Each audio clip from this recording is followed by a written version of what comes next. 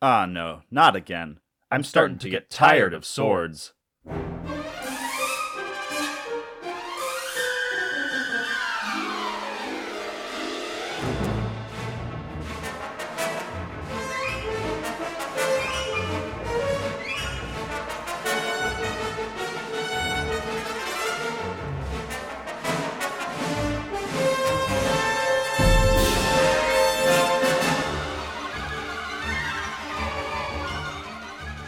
Welcome to the Indiana Jones universe, the podcast that explores the incredible adventures of the world's greatest globetrotting archaeologist, Indiana Jones. Each episode is a casual and somewhat humorous, opinionated conversation with a slightly sophisticated analytical study of the expanded universe content from the Indiana Jones franchise. You can expect to find discussions about the adventures of young Indiana Jones, the further adventures of Indiana Jones comic books, the Staff of Kings and Emperor's Tomb video games, the Indiana Jones novels, the original soundtracks, and so much more.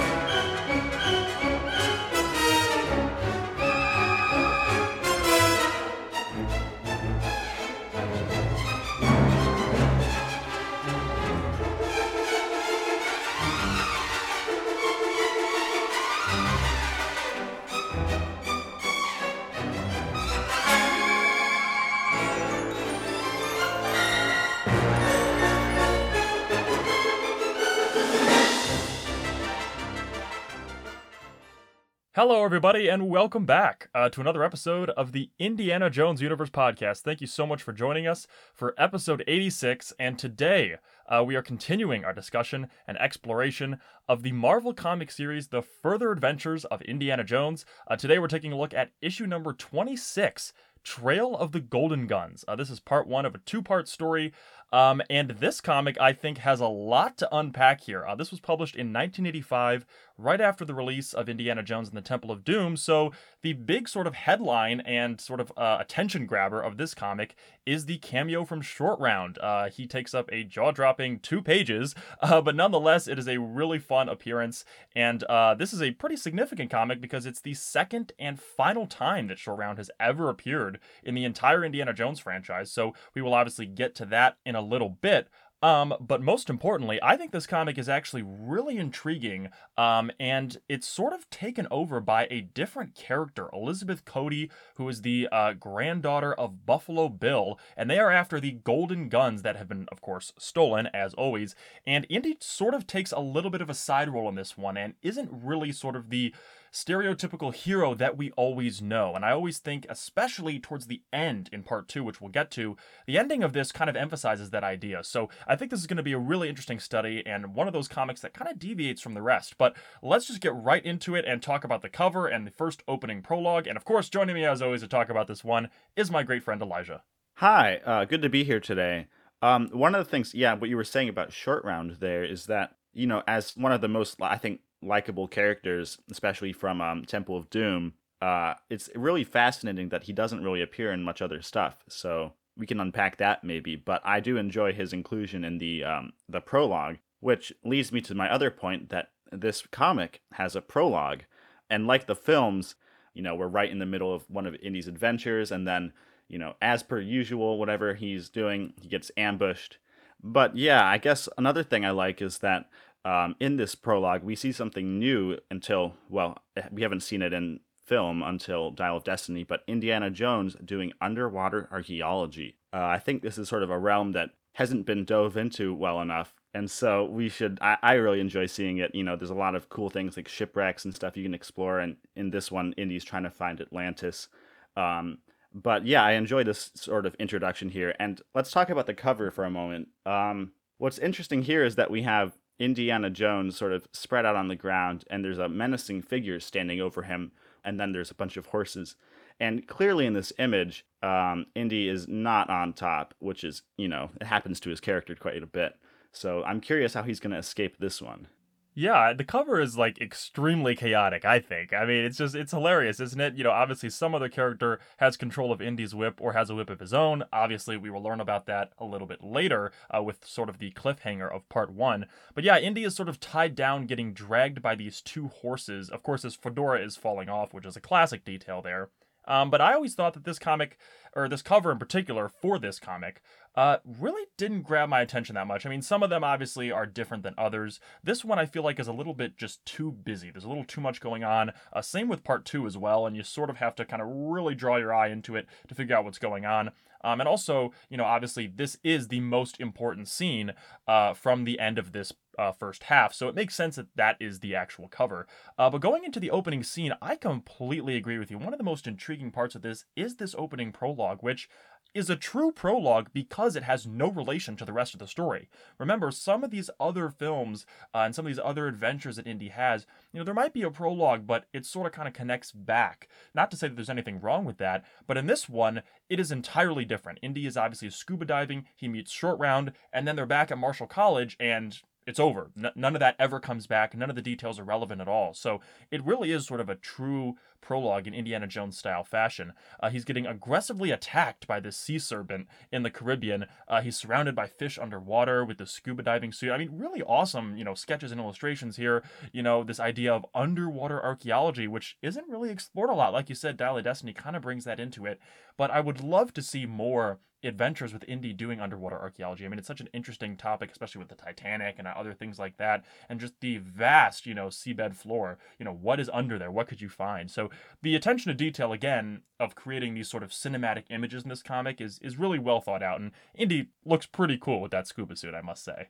Yeah, I like what you said there. I mean, what happens is Indy, he's sort of on a dive. He needs to get this, archaeological piece from in between some rocks, and there's an eel that's sort of guarding it.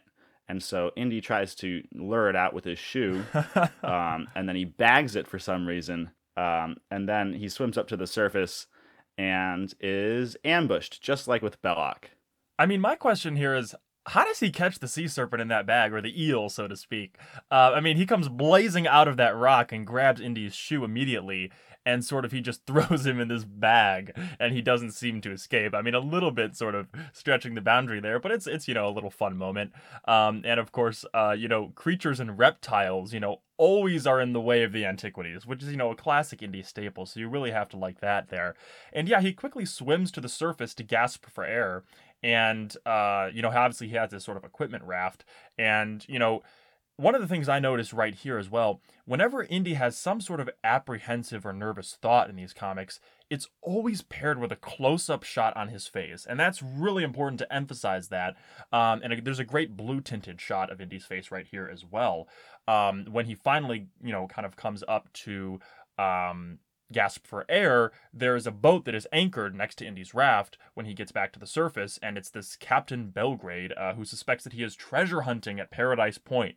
And Indy's response is like, "Oh, thanks, that's mighty swell of you," And there's two great sketches that look exactly like Harrison Ford here. Really, really nice here. I thought those were kind of cool. But one thing I really wanted to mention here, of course, Temple of Doom has now come out, so the writers can kind of bring in some elements of that film. And there's one line here that to me is a clear reference to Temple of Doom when he says, "Not me. I'm a scientist." Obviously, the scene with Willie there when they're inside right after they're meeting Chatterlal. Clear reference to Temple of Doom there. I think that was really kind of interesting. Yeah, this comic definitely draws on that film for sure. And one of the things I really enjoyed is there's a quote in here that Indy says, "Hey, look, pal, I filled out all the forms in Bimini. I've got the proper permits." And that to me just, it feels like Harrison Ford speaking, especially with the use of "Hey, look, pal." I mean, the way he introduces it, that sounds like Indy right there. And there's a lot of lines in this comic that don't really sound like Indy, and so this sort of helps balance it out, I think. Yeah, and one of the things too that I thought was interesting about this as well is, they also have a really interesting reference here to the city of Atlantis. Indy is supposedly looking for clues to the lost city of Atlantis. Eventually, this becomes a video game and a comic.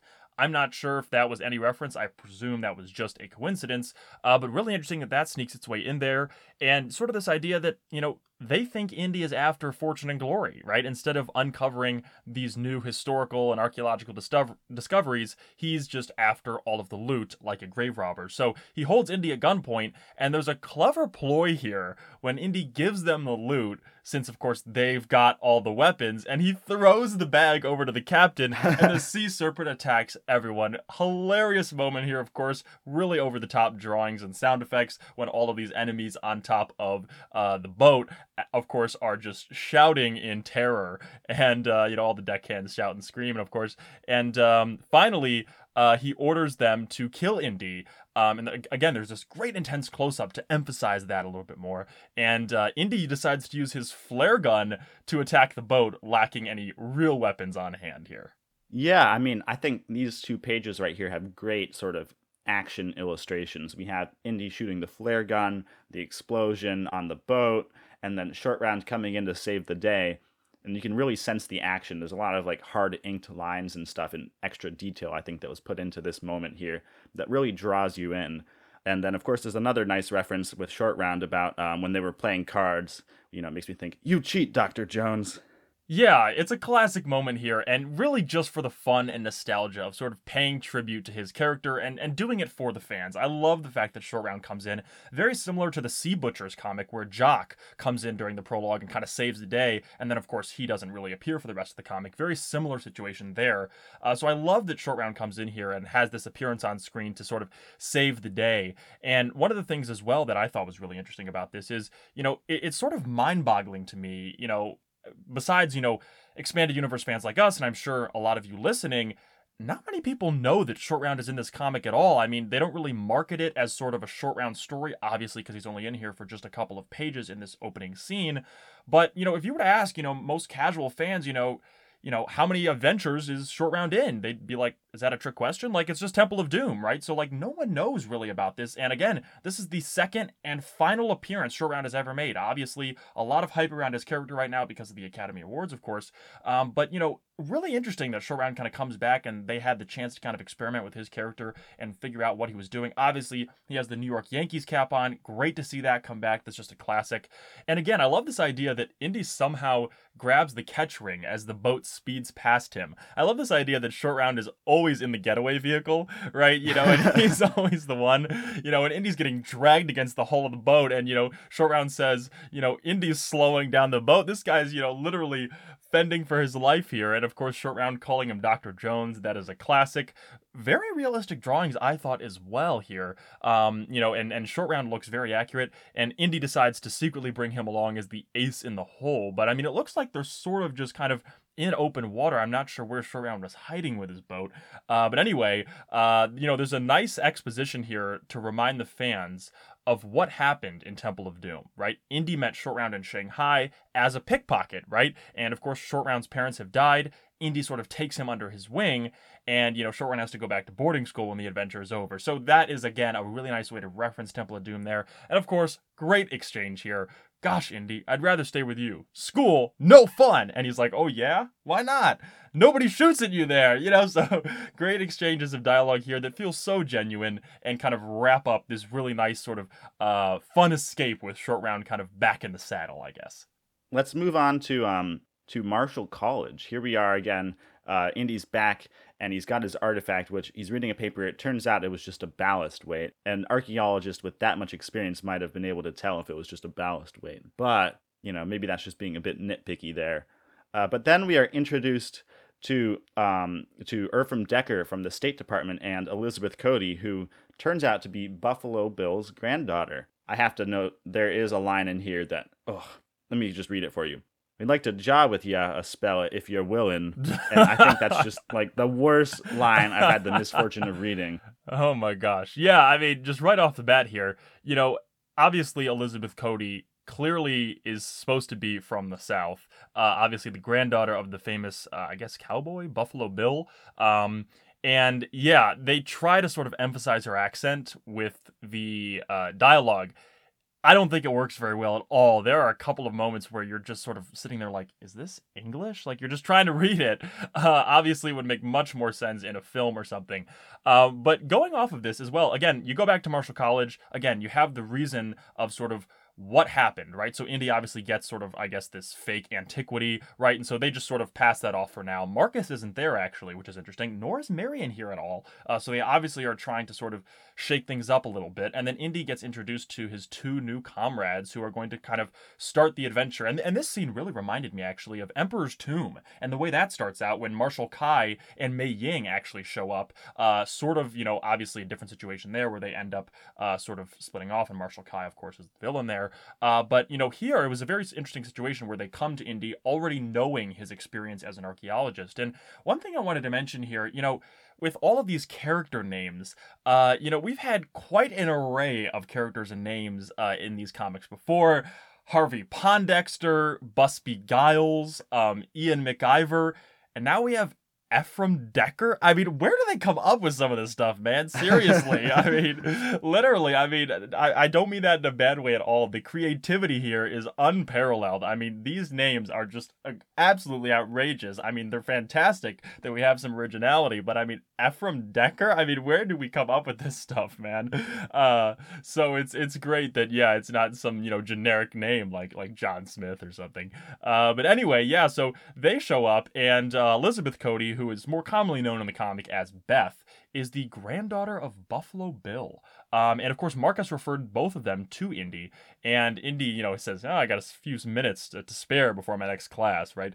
And there's a great, kind of quote at the top, from the narrator, and soon in a cubicle cluttered with rarities and unanswered mail. And, that's a great descriptor to kind of pull us into that environment and where Indy is. And like you said, really kind of egregious almost how they try to emphasize Beth's southern accent here.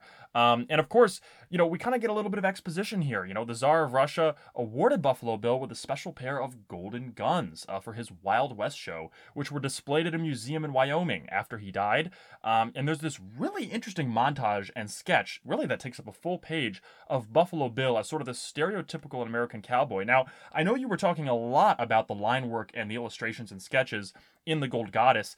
I thought this one, just generally speaking, was a little bit generic and a little bit lackluster. I didn't really see any colors or specific illustrations that stood out to me the most. Obviously, beautiful work as always, and there's a couple of great moments, but just generally overall, I wasn't a huge fan of it, but I do like these montages that they put together, and I thought they were interesting. I mean, what are your thoughts on that? Yeah, I would like to say this one panel right here that shows sort of Buffalo Bill's character and sort of explains his show in the backdrop with the golden guns. I think that's a really well done page. And I also enjoy the sort of montage because you read the page, it goes down and it leads right up to the present moment where they're talking about it. So I think that's really cool. A fun fact, I almost went to the Buffalo Bill Museum, and the real location, at least present day, is just outside of Denver, Colorado. And there is also a museum in Cody, Wyoming. So there's two of them, but his grave is in Colorado. Oh, wow, that's really cool. Yeah, I've never been to the Buffalo Bill Museum. I wasn't really too familiar with Buffalo Bill before this comic as well. That's really interesting, actually. And again, that's one of the things that I thought was interesting about this comic in particular. Indy is very interested in the historical significance of the Golden Guns because it's sort of this American legend. So him, obviously, as an American himself, has a little bit more of a connection to this and clearly really wants to get these golden guns for the museum. So I thought that was kind of an interesting idea here when they're back at Marshall College. Now, one thing I wanted to mention as well is, there's a great shot of Indy thinking and rubbing his chin here. And, this is when the quote comes in, Dr. Brody said you were always going off to recover lost relics and the like. He said it was a specialty of yours, right? So again, there's this idea that Indy is always recruited for these missions. And Indy immediately suggests that they consult the State Department. He's like, forget it. I have other things to do. They're going to be a better resource for you.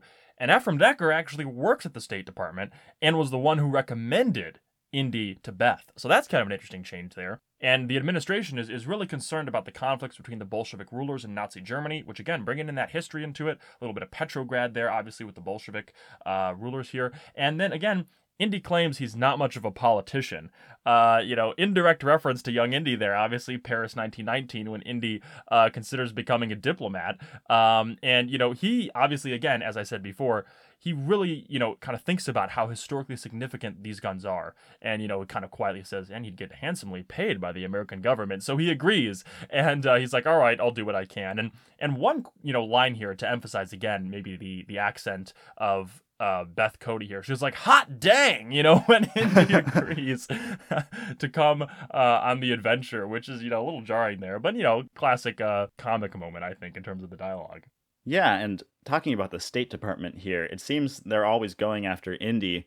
And I have an interesting question about the timeline because, does this take place before or after Raiders? Obviously, the events of Temple of Doom play in here because Short Round's there, which suggests it's after, Temple of Doom, obviously. But the State Department wouldn't know about Indy's capabilities until after he procures for them the Ark, right? Yeah, I think it's a fair point. And from my understanding, I think all of the comics, at least the way they were written for the further adventures, the idea was that they were in 1936, and I think there were the last couple of ones after Trail of the Golden Guns, or could be Trail of the Golden Guns, were 1937. So they're definitely not more in a span of 2 years. As for how Indy does all these adventures in a matter of a year, that's a question for the writers. But it's really interesting, I guess, to your point, how much change actually happens in just this 1 year. Because like you said, Marion's not involved, Marcus is not involved, probably just as a decision to include other characters and kind of let them kind of sit out for this one. But yeah, I think the idea is that obviously Temple of Doom happens in 1935, Raiders in 1936. The bulk of these comics, 20 or something adventures, also happens after Raiders in 1936, and then a couple of them finish out in 1937. But as for its strict timeline, I'm not exactly sure. Now, one thing I wanted to mention before we move on to the next scene is there's an interesting quote from earlier that Indy says, I guess even in archaeology, you can't win them all. And I thought that was a really interesting quote that maybe could be seen as a little bit of a theme for this comic, because as we'll see, Indy never actually obtains the golden guns in the end for the museum. And so I think there's a couple of questions as sort of what does Indy gain out of this adventure? And that's sort of an interesting thing that we'll see. So anyway, moving on into the next scene here, Indy and Beth are traveling by train, which in the entire series of the further adventures of Indiana Jones is always really illustrated very beautifully. They're traveling to Russia. There's this great green and yellow sketch of Indy and Beth looking out the window from the train. Really great camera placement and perspective as if it's a film. And Indy mentions that he has been to Russia once before, and there's quite an ironic yet witty remark from Elizabeth when she says that this is her first time outside of the United States, and she's looking forward to a little excitement in this adventure, which I thought was kind of an interesting comment. Now, one thing that kind of came up when we were talking about sort of Beth Cody and the fact that she's trying to regain these golden guns from her grandfather, kind of interesting that we really don't know anything about Indy's grandparents. This was just a thought that I had. Really, we know almost nothing, not that that's significant in any way, but given the fact that, most of the time, Indy and or his, fellow allies are always usually after something from their father, like, of course, that's just sort of the generic sort of like adventure thing, like, oh, I need to honor my father, right? This time it's a grandfather, and that just sort of made me think about Indy's grandparents and the fact that we really don't know much about them at all. Yeah, and going back to what you were saying earlier, I think it's not only a theme for this comic, but kind of a theme for Indy himself. There's rarely a time, at least in the films, when Indy actually obtains and gets an artifact from wherever it is to the museum. Not the Ark, not the Sankara stones, not the Grail, and not the Crystal Skull either, if you want to mention that film. But yeah, it's really, I think, a theme for him as himself. He doesn't always come out on top. It's more about, I guess, surviving and the lessons he takes away, and what he learns more than the actual MacGuffin of this story. Yeah, that's totally true. And I think that's one of the big themes in this comic in particular, which is why it's so interesting.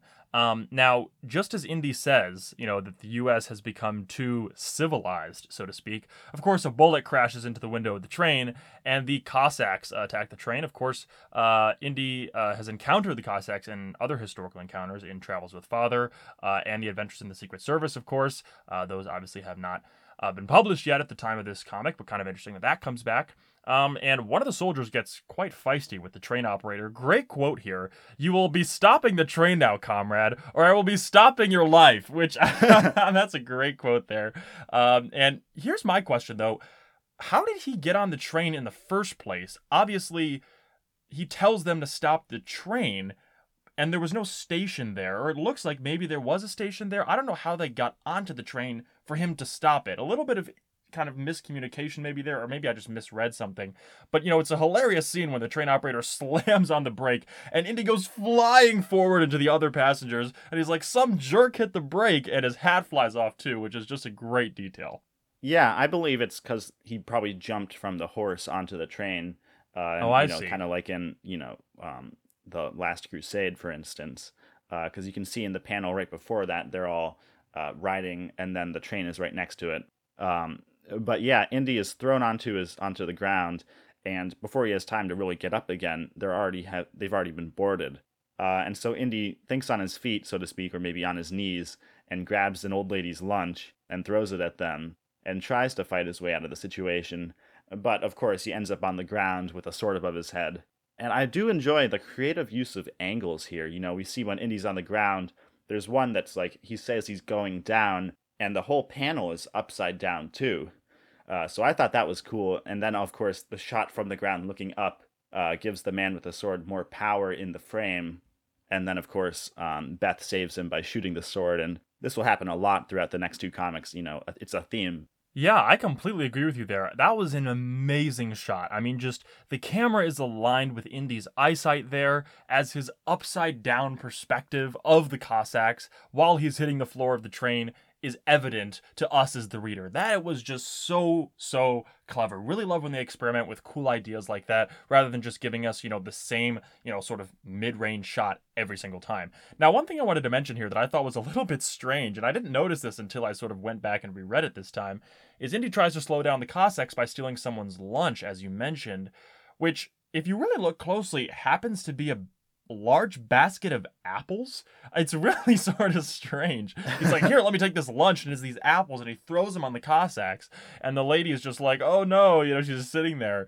And so Indy, I guess in this case, uses the power of confusion to defeat his enemies, right? So it's one of those signatures where, in the comics, Indy always gets attacked midway through a sentence or thought bubble, right? He's like, "I think," and then he just gets attacked, right? So, very kind of similar idea that we've seen in multiple comics. But now, one of the things we have to mention, and this goes back to some of the quotes that we used in today's opening episode, Indy says the last time he fought enemies with swords, he had his whip in India and his revolver in Cairo. So now that Temple of Doom comes out, they bring in that reference, and of course reference Raiders as well. And that was a nice hint from the writers to add that in there purely for the fans, referencing Temple of Doom and Raiders of the Lost Ark. Obviously, both of those films had now been released at this point. So that was, I think, a really nice kind of thing to add in there for us. I guess that sort of solves some of the chronology issues I was asking about before, because now we know it takes place after the events of Raiders, ergo the State Department knows about Indy and his capabilities. But then Short Round returning means that he's got a sort of longer-term relationship with the kid, which is, that's nice. Good to know they're still in touch. And that was, I think, one of the things that was really, again, kind of puzzling to me is like, why didn't you advertise Short Round being in the comic? Why didn't you include him, more in the comic? I mean, there's one comic, again, going back to the Sea Butchers, where Captain Katanga, who, I mean, really in Raiders of the Lost Ark has a much more minor role than Short Round. He's in the comic quite a bit, and I would have loved Short Round to be kind of Indy's right-hand man here, because again, you don't have Marion, you don't have Marcus, and it's really just kind of Indy and Beth Cody, and then Peter Rustoff, who we'll learn about a little bit later. But continuing on here, there's this classic action hero shot, on the Cossack soldier when Beth breaks his sword, and Indy is surrounded and turns around to meet Peter Rustoff face to face.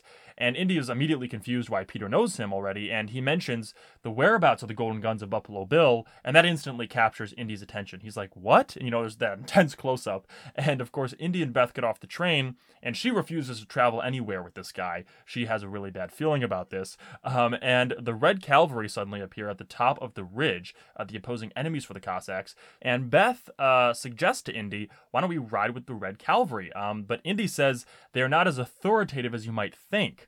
Their interrogation tactics are the most unpleasant. So this actually kind of is a reference to the misunderstanding that Indy was talking about earlier on the train, implying that his first trip to Russia concerned some sort of unfriendly encounter with the Red Cavalry, which of course we as an audience are pretty unaware of. So I don't know if that was referencing something or just creating extra backstory that was supposed to be left unknown. But Indy and Beth get on horseback to ride with Peter and his men.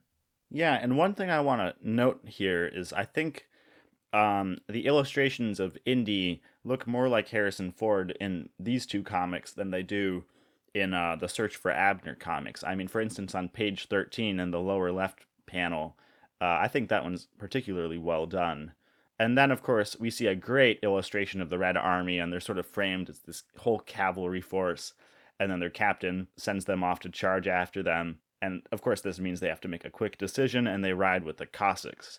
And then Beth is showing off her skills, which they frown upon because, as we will find out later, there's going to be a shooting competition.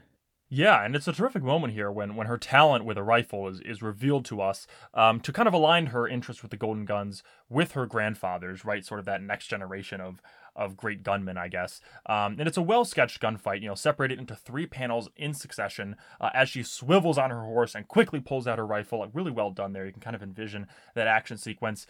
Like you said, Peter quickly tells Beth that she's wasting the ammunition, and Indy's confused why Peter told Beth to stop shooting. So they obey the orders and they leave those questions unanswered. And they are told not to deviate from the course, which leads to the banks of this river.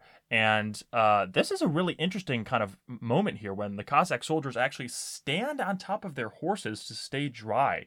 Peter is leading Indy and his men right down the middle of the river as sort of this diversion for the Red Cavalry, and their horses cannot gallop through water as well as the Cossacks. So they've made this fatal mistake, and now the Cossacks have enough time to finally escape. And there's this interesting quote by the narrator that says, Indy grins and grudgingly admires the ingenuity of his captors/companions, which brings up an interesting point. At this point, we are unaware whether these are Indy's allies or enemies. That's true, and I think there is some nuance to be had here because, Indy's had pretty bad encounters with the Cossacks before, and so this is sort of the first time we see them in any sort of positive light. And speaking of light, this illustration of their camp is, I think, really well done. It sort of captures the feeling of, being out in the wilderness, and it reminds me a lot of the camp in Crystal Skull where we first see, Oxley. And then we encounter this very crude character here named Pugachev, who is a very unsavory type of fellow. Indeed. I mean, they arrive at the camp at dusk, and she is aggressively removed from her horse by this ruthless brute. And the villainous men are illustrated in a shade of red, which I thought, again, was a very interesting choice there in terms of sort of coloring and shading. Indy quickly protects Beth and throws aside the brute, right? And he pulls out his sword to attack what he calls Indy as an outsider. And this is when Indy finally says he's starting to get tired of swords, right? I mean, that's just great, isn't it? Terrific moment when Indy grabs this lit firewood, the sword pierces it, and he kicks it into the brute's face, and then Pugachev there is covered in flames. My question is, though, then in the next scene, he says he wants revenge on Indy. Suddenly he's fine? I mean, if we've seen anything from, Revenge of the Sith, I mean, Anakin, kind of on fire there. How on earth is he just fine after being covered in flames? You think that would have done him, completely, he would have been gone at that point. But Peter quickly summons Indy and Beth to meet the tribal chief, Peter's grandfather, again, emphasizing the idea of a grandfather this time instead of a father, sort of the chief of the tribe. Yeah, and as we meet the chief, it kind of feels like the beginning of a video game mission or something. You have an elderly person who, gives you an objective. You have to retrieve a certain item and fulfill some sort of quest to restore someone's honor. And so it's a very simple premise, but I still think it works for the story. And then, of course, we get his perspective of the events with Buffalo Bill, and that creates another nice sort of well-done montage panel. Yeah, that's a really great point, actually. And I think this scene with the tribal chief is really interesting because you learn sort of the other side of the story here, right? And, Peter as well is incredibly vague when he says that he learned about Indy's motives through this what he calls an old spy system. I'm like, really? I mean, that's I'm not really sure what that's supposed to mean. But it's sort of confusing to me and brings up some of the issues I had with just sort of the overall plot and just I guess the logic of it, and maybe I'm reading too much into it, but for starters, the chief says that the guns were not actually given to Bill Cody, and there's sort of a different idea here of what actually happened. There's this incredible montage here that, again, forgoes the traditional sort of comic style panels in favor of a much more artistic approach. And the guns were actually a reward for a shooting contest between Bill Cody and the chief himself. So now Beth Cody has a little bit more of an interest in the chief and a little bit more of a connection because it's actually going to be the next generation who does this shooting fight. And so he wants to redeem his honor and sort of the Rostov name, right? And so these allies and the Cossacks give Beth an offer. So they will provide Indy with an army of Cossacks to defeat the entire state and retrieve the guns, assuming that Count Salkovich is the one who stole them. After the guns are retrieved, Peter will challenge Beth in a daring shootout to determine who claims ownership of the golden guns. So basically the idea is Beth and Peter are the next generation of fighters who are taking over from the slowly dying chief, and then of course Buffalo Bill, who has already passed away. And in order to kind of prove ownership of the guns and restore honor, they have to sort of have a shootout. And this goes back to what I was just saying a moment ago. The motives to me feel a little bit weak, and it's sort of told to Indy that, the offer is sort of like, okay, you help us find the golden guns, we will give you an army. My question is here, if they have such a strong army, what do they need Indy for? Why can't they just obtain the golden guns on their own? Why do they need the shootout, right? They clearly have all of the armed forces needed. They know where Salkovich lives. What does Indy need to be, there for? I mean, again, maybe it's just sort of they're creating a plot for the comics, but to me, in my eyes, and again, maybe I'm reading too into it, maybe other people have different thoughts, but it was glaringly obvious to me that Indy did not need to be there. Why can't they just go on their own and get the golden guns for themselves? Why do they have to propose this really unnecessary shootout and fight when they could just go retrieve the guns for themselves? I feel like the idea of allies versus enemies, it just, there's a line there that was confusing to me with the Cossacks. I'm not sure if you had any thoughts about this. Yeah, I see what you mean because they have this whole army already, and I can see Beth being useful in a fight, but Indy's just one more guy, and he's not, a super talented fighter. But another thing here is Indy's not really being a very, very much of a careful fella as he walks out, and he doesn't remember, perhaps, the revenge warnings, because he gets whacked on the head with a log by Pugachev. And then when he comes to with this great shot of the eye, you see him tied up with each of his limbs tied to a rope with a horse on the other end. And this is not a good situation to be in, I would say. Yeah, definitely. And, Indy is knocked out from behind. Obviously, there's that great shot there of Indy's eye to symbolize his awakening. And when he gets up, of course, we see the cover page. Indy's hands and ankles are tied down. 4 separate horses are tied to Indy's limbs. And this is very similar, actually, to the alligator trap in the Gold Goddess comic. Indy obviously furious at this point. He's like, I get the picture, Pugachev, but you'll never get away with this, right? And there's that menacing close-up on him. And, of course, Pugachev is actually a spy for Count Salkovich. So, again, another indication that Salkovich probably stole these guns from Buffalo Bill. Pugachev holding the whip above Indy. He's frightened for his life, and he finally kind of recognizes who Indy is and what he's seeing, figuratively and literally. And then of course there's these phenomenal panels to end the comic. 4 different shots here at the very, very bottom of the page, right? With narration, of course. The insult is cut short. That's when the whip is raised, as spirited stallions rear high, bolting forward. That's when the horses gallop, while braided ropes pull taut with a gut-churning snap. This is when Indy's hand gets pulled and there's a close-up on it. And then finally, and Indiana Jones screams, and there's a close-up on his face, literally with the most frightening, sort of terror you've ever seen, to kind of leave us on the cliffhanger and end of the comic. What do you think about this final scene and the entirety of part 1 overall? Yeah, so I guess there's a lot of things I like about this comic. That would be, for instance, the montage scenes. They're really well drawn, great illustrations. I think Harrison Ford's face is better depicted in this comic than I've seen in certain other ones. But there's also some things I don't really care for too, such as there's a lot of lines that just really stand out to me and bring me out of the story just because of how bad they are. And there's a few sort of plot holes. But other than that, I enjoy it. I think, if you have the chance, pick up this comic, give it a read, and you'll have a fun time too. Yeah, I completely agree with you. I think this is a really strong comic. Obviously, the main reason I think we wanted to talk about this one was the inclusion of Short Round. While it is short, it is certainly memorable, although it would have been great, I think, to have him as a sidekick, really in the entire comic. But that opening prologue, I think, with the sort of scuba diving scene with Short Round in there is really, really fun and just kind of so nostalgic when you're reading this as well. Now, as for the entirety of this comic, I think part two was a little bit stronger in terms of the rest of the story. Obviously, we get introduced to Efrem Decker and Beth Cody. Beth Cody, obviously, we learn a lot about Buffalo Bill, the golden guns that we're after. There's a lot of historical significance there. But as far as the comic itself, I do think it falls a little bit on my rankings in terms of maybe where it compares to some of the others. Again, I think the real reason we wanted this one was for Short Round's inclusion. In part two, I'll talk about one of the other reasons why I think this comic is really strong, going again with what I've been mentioning a little bit, and the idea that Indy is sort of a side character here. I think it's really interesting the way they deal with Beth Cody in part two here, and the ending, I think, in particular.